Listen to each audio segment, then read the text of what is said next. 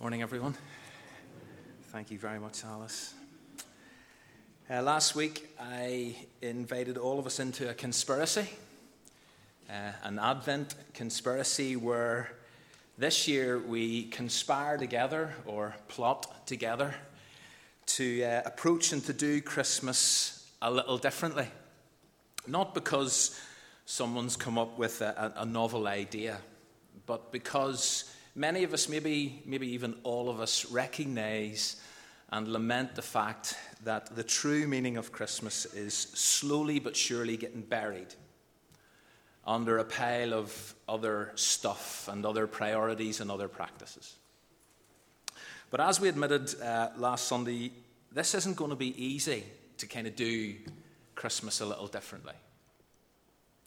Because we all feel the pressure to go with the flow. We all feel the squeeze of culture to conform, or at least I do, and maybe I'm the only one. And therefore, it is going to be hard and challenging to swim against the tide. And yet, as I've been thinking about this, and yet as followers of Jesus Christ, whose birth at Christmas changed everything, split history, it actually led to the possibility of transformed lives, ours included. But as followers of Jesus Christ, and again I recognize that's the majority are here this morning, surely we have got to find ways to model something different around this time of year. Surely we've got to. That expresses why Christmas is really worth celebrating. That kind of somehow reinstates Jesus as the reason for the season. Advent conspiracy encourages us to come back to the heart and soul of Christmas. It invites us to question, what has Christmas actually become? What has it become? And it invites us to remember and enjoy what it's really all about. And as we pick up this challenge, or if we pick up this challenge, because at the end of the day, this is just a challenge I'm throwing out. But if we pick it up, I've said we're going to look at 4 things that we could do to join the revolution. And here are the 4 things. Worship fully, spend less, give more, love all. On the way out last week, a few of you said to me, David, I really like this, but it's about a month or 2 weeks too late. And I realise that, but remember, there's always next year, okay? There's always next year.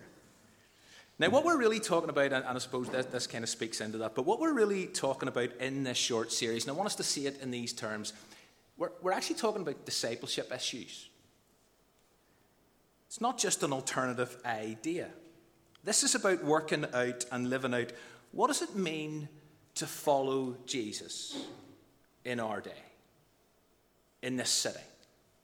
What does it actually mean to follow Jesus, and how should that impact, or how does that impact our worship, our spending, our giving, and our loving? How does following Jesus impact all of those areas? So as I say, it's not just a novel idea, not just an alternative idea. This is actually core discipleship issues.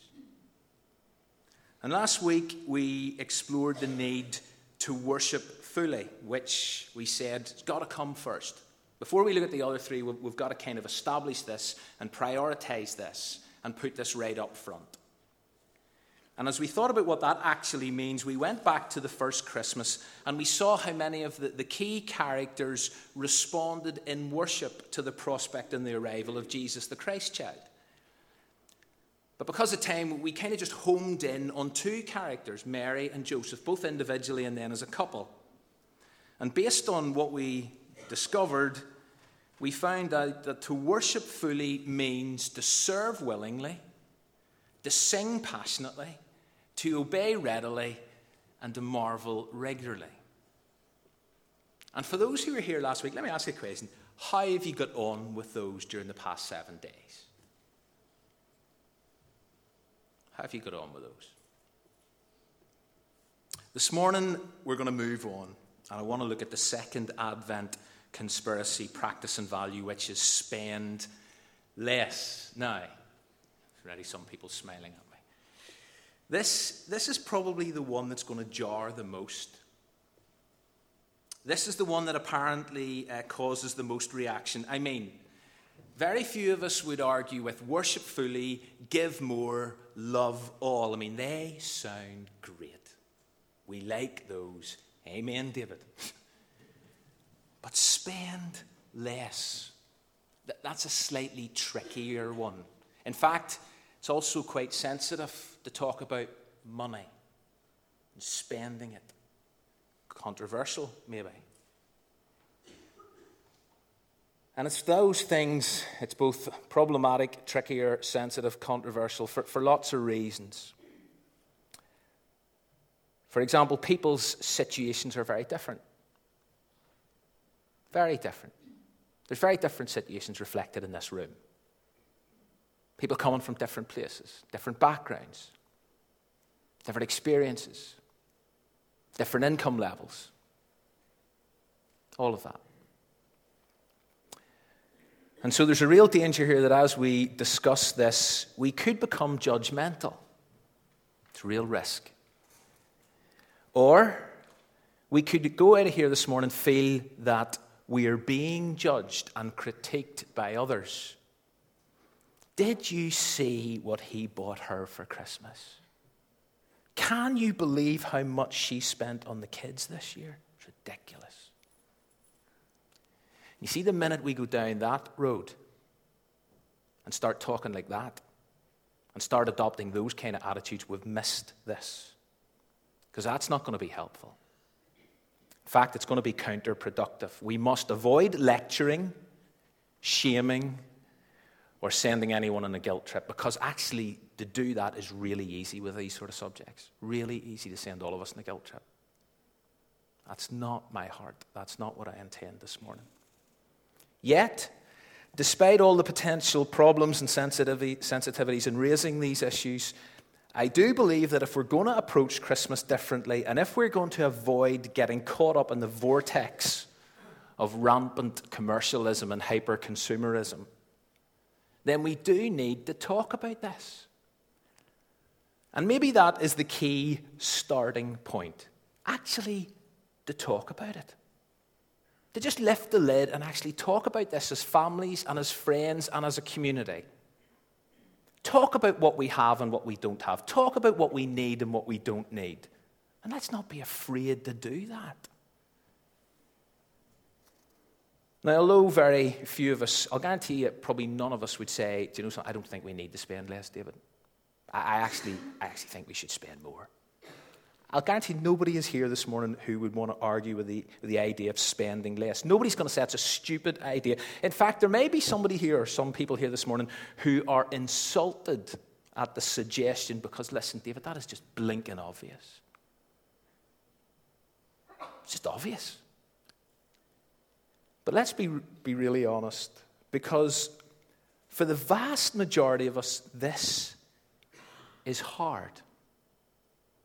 It's really hard whenever, and this is not an exhaustive list, and I've no doubt you could add more, but you know something that's really difficult to spend less or even consider spending less whenever. Here's a number of reasons. Whenever expectation levels are high and keep rising. Not just other people's expectations, but our expectations of what we expect others expect. Does that kind of make sense? Yeah? Not just other people's expectations, but what we expect others expect us to expect. It's hard to spend less whenever prices keep rising. Most things are now more expensive. And therefore you get less for your money, and so you've got to spend more. It's really hard to spend less whenever you live in a culture and a context that peddles this lie, and let's call it for what it is. That little is good, more is better, but a lot is best. It's hard to spend less whenever events like Black Friday and Cyber Monday up the ante and grow in popularity. And you're made to feel or think, listen, you see, if you miss it, you miss out. Lord Carey, writing in the Times in the aftermath of the 28th of November, made this comment. The marketing phenomenon of Black Friday is a further step in the commercialization of Christmas. This import from the US has marked a new intensity in the festival of acquisition. That's what Christmas has become, hasn't it? It's become a festival of acquisition. So fill up your trolley and let's enjoy living in the kingdom of more. It's hard to spend less whenever the subtext says that to spend more on someone is the best and most tangible way to express that you love them. The more you spend, the more you show you how much you love them. And following on from that is this relentless onslaught of advertising that doesn't just advertise a product, but actually advertises a life, a happier life, a better life. If only had this, if only you got this for Christmas, whoa, your life would be amazing. Richard Foster is one of my favorite writers and thinkers, and in his book, The Freedom of Simplicity, he says this: when taken as a whole, the whole media commercials constitute a worldview, a rival religious philosophy about what constitutes blessedness. We are told by television that the most idiotic things will make us insanely happy. The purpose of all this media bombardment is to increase desire. The plan is to change "that's extravagant" into "that would be nice to have," then "I really need that," and finally, "I've got to have that." We're taken in. We're duped. We're brainwashed. But it is done in such subtle ways that we do not realize what has happened. We think we are wise because we can easily see through the childish logic of the commercials. But, and this is brilliant, the ad writer never intended us to believe those silly commercials, only to desire the products they advertise. And sure enough, we buy, because the commercials accomplish their goal of inflaming our desire. I mean, it's true, isn't it? Advertising works. Why? Why did I say advertising? Because it's huge business. Companies spend millions on advertising because they know advertising works, particularly at Christmas.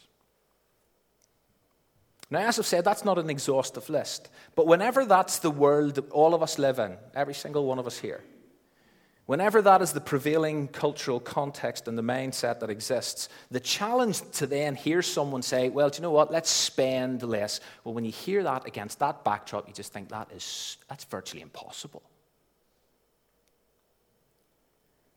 And yet, for those of us who are Christians, money, what we do with it and how we spend it is a core discipleship issue.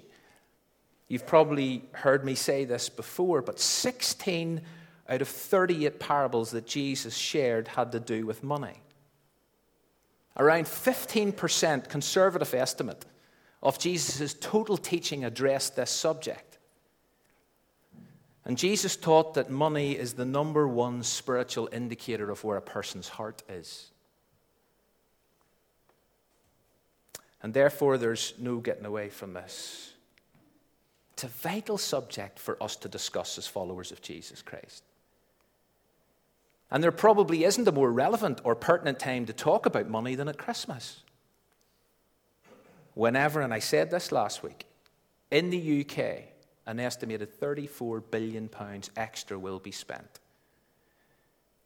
And according to one headline I read this week, we in the UK spend more on Christmas presents than anyone else in Europe. And we are also the most likely to go into debt doing it. But why spend less? Why? Why say no to overindulgence? Why say no to overspending? Why say no to overconsuming apart from the blatantly obvious? Well, let me give you a couple of reasons why. Not an exhaustive list again. Here they are. To learn and reflect contentment and subvert dissatisfaction. Now, I know I could speak for ages on these ideas, and I want to move on to the next value of giving more. But let me say a couple of things on this. in a consumerist society, and again, that's where we all find ourselves, but in a consumerist society, dissatisfaction drives consumerism. We are constantly encouraged, for all the reasons that I've kind of referred to, we're constantly encouraged to want more. Or rather, not so much want more, but to want bigger, better, or what has become increasingly the case, the latest. And so we buy, and we possess, and then we discard. And then we buy, and then we possess, and then we discard. And so we find ourselves caught up in this cycle. William Kavanagh, in his book, Being Consumed, Economics and Christian Desire, says, what really characterizes consumer culture is not attachment to things. People do not hoard money anymore. They spend it. People do not cling to things. Rather, they discard them and buy other things. And in this never-ending cycle, dissatisfaction is a key element. Or as someone else has put it, dissatisfaction is the engine of consumerism. And so we're kind of encouraged, listen, never be satisfied, never be content, never settle for what you've got. There's more. There is better, there is bigger, there is the latest.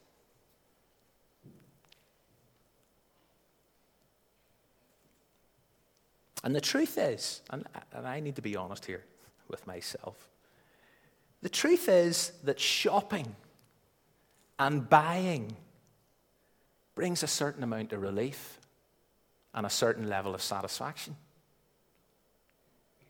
But only on the way to the next round of dissatisfaction and renewed spending and shopping, and round the cycle goes. And against that backdrop, the challenge to spend less this Christmas is to say, right, tell you what, I'm going to refuse to let dissatisfaction define me this season. I'm not going to let it become the driver. I'm not going to let dissatisfaction push me further into consumerism and hyper-consumerism. To spend less is to say, do you know something? I'm going to be satisfied with what I've got. I'm going to be grateful for what I do possess. To spend less is to accept and embrace the truth of what Jesus said. You know something? Our lives do not consist in the abundance of our possessions.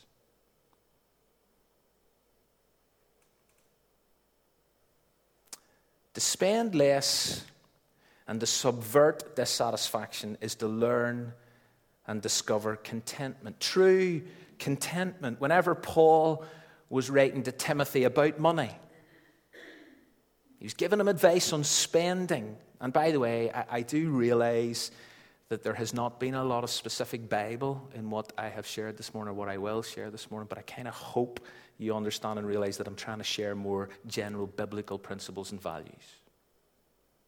So don't hit me too hard afterwards. But in writing to Timothy, the Apostle Paul said this: godliness with contentment is great gain, Timothy. Because you know something? You bring nothing into this world and you take nothing out of it. But if we have food and if we have clothing, we'll be content with that. Now, do you know, again, some ways that seems like a really nice idea, Paul. Great thought. But you know something? See, in 21st century society, the reality is that's impossible, that mindset.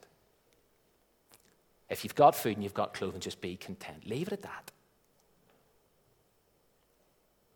But all of us are caught in this vortex, rampant commercialism, hyper-consumerism. It says, do not be satisfied.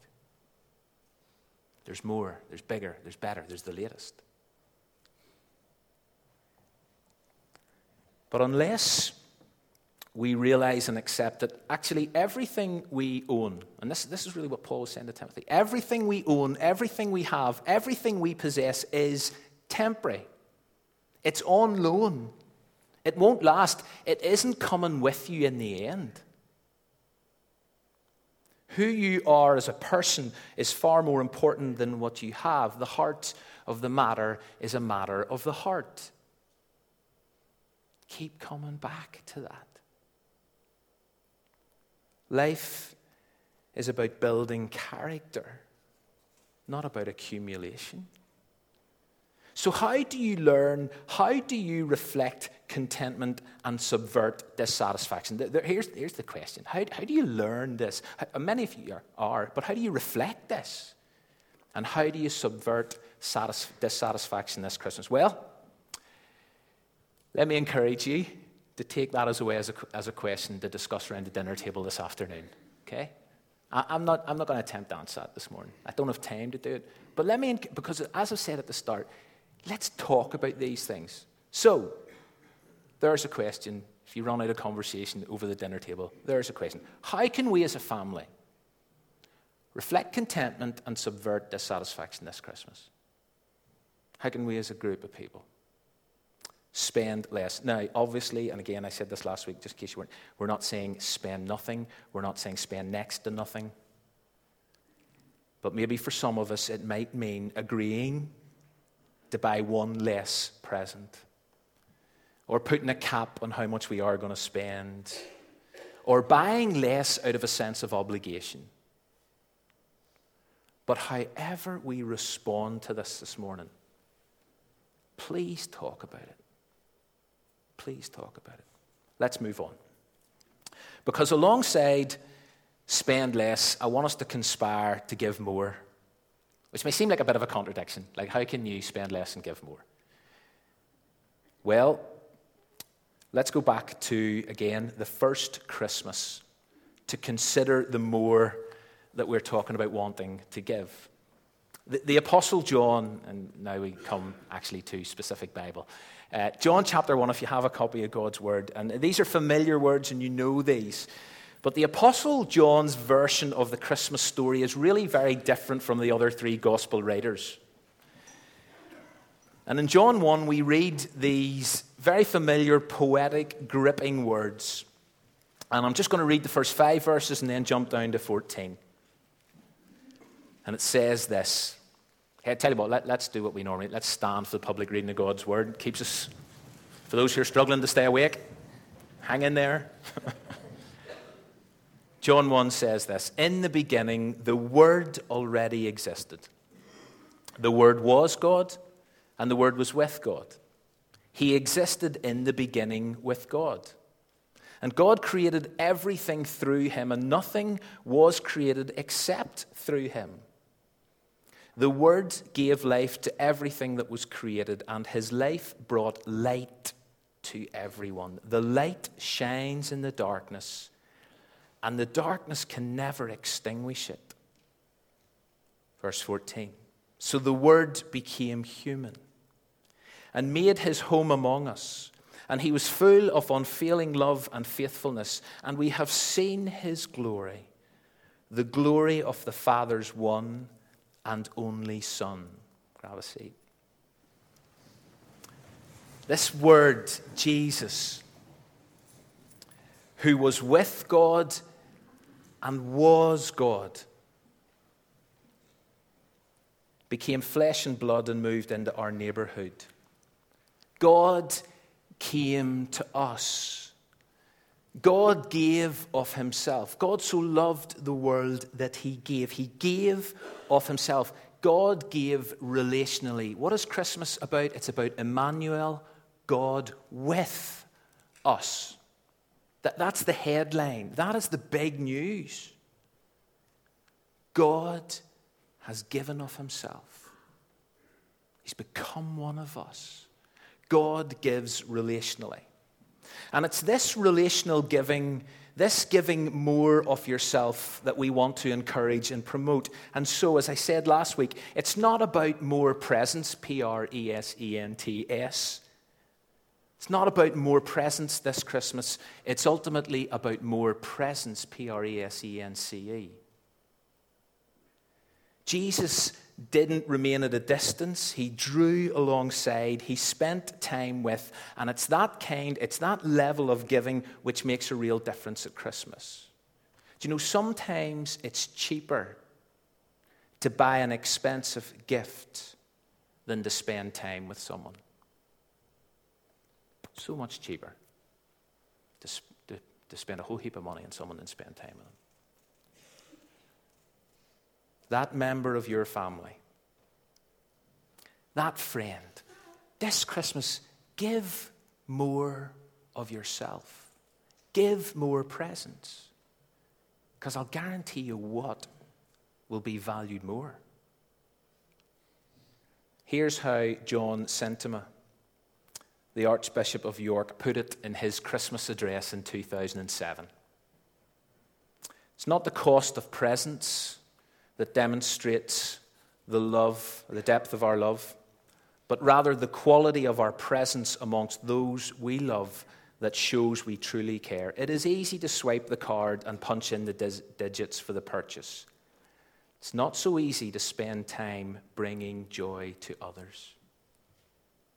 It is Christmas presents, not Christmas presents, that shows our love.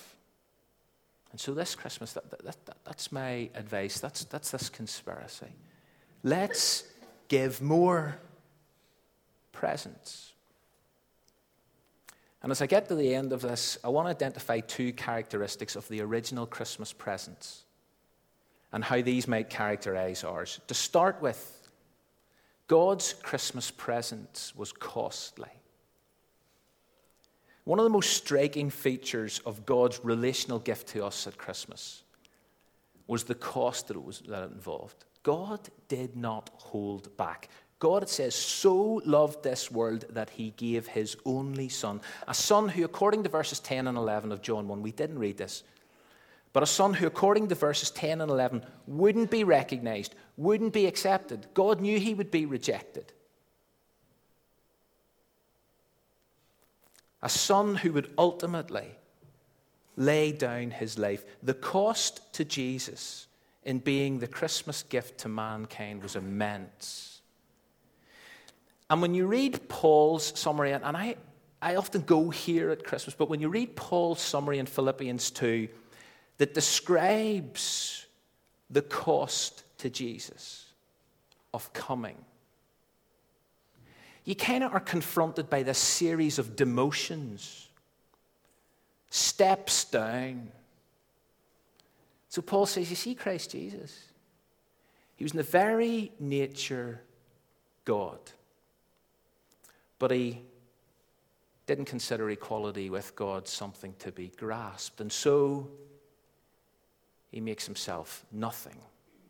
He comes in, back to Alice's, he comes in straw poverty. Born in complete obscurity. And he takes on the very nature of a servant. And he's made in human likeness. This is the God for whom the whole world was made through. And being found in appearance as a man, he humbles himself down and down. And he becomes obedient to death, down. Even death on a cross.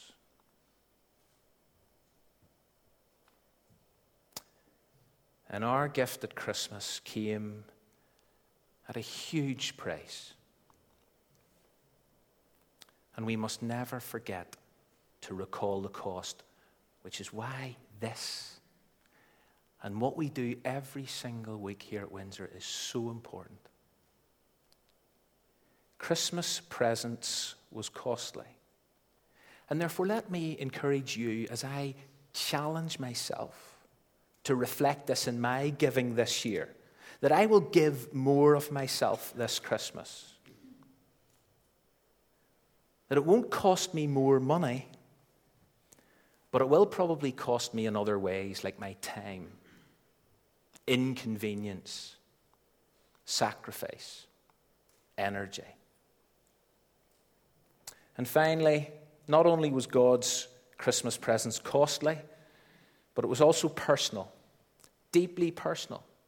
And so as the angels announce the birth of Jesus, they say this: I bring you good tidings of great joy, which shall be to all people. For unto you, every single one of us here, unto you is born this day in the city of David a Savior who is Christ the Lord. Jesus is God's personal gift to you and me. And as we think about what it means to give more this Christmas, let me encourage you to consider giving more personal gifts.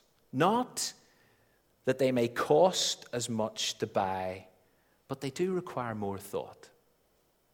As someone has said, rather than giving more meaningless gifts at Christmas, let's give more generously in meaningful ways. And so there's the challenge. There's the Advent conspiracy you're invited to join. Let's spend less. Let's learn contentment. Let's subvert dissatisfaction. Let's discuss what that means, what that looks like for us as a family. Individual families, friendship groups, community. And let's give more Christmas presents, which will be costly and which is personal. Worship fully, spend less, give more, join the revolution, and next week, love all. Love all. We're going to close. This song Tim Hughes wrote, Light of the World, You Step Down into Darkness, which talks about the cost. It talks about God's Christmas presents. Open my eyes, let me see, hope of a life spent with you. And then there is this bit, I never know how much it cost to see my sin upon the cross. That's what it cost God to become one of us, to draw alongside, to move in, to spend time with.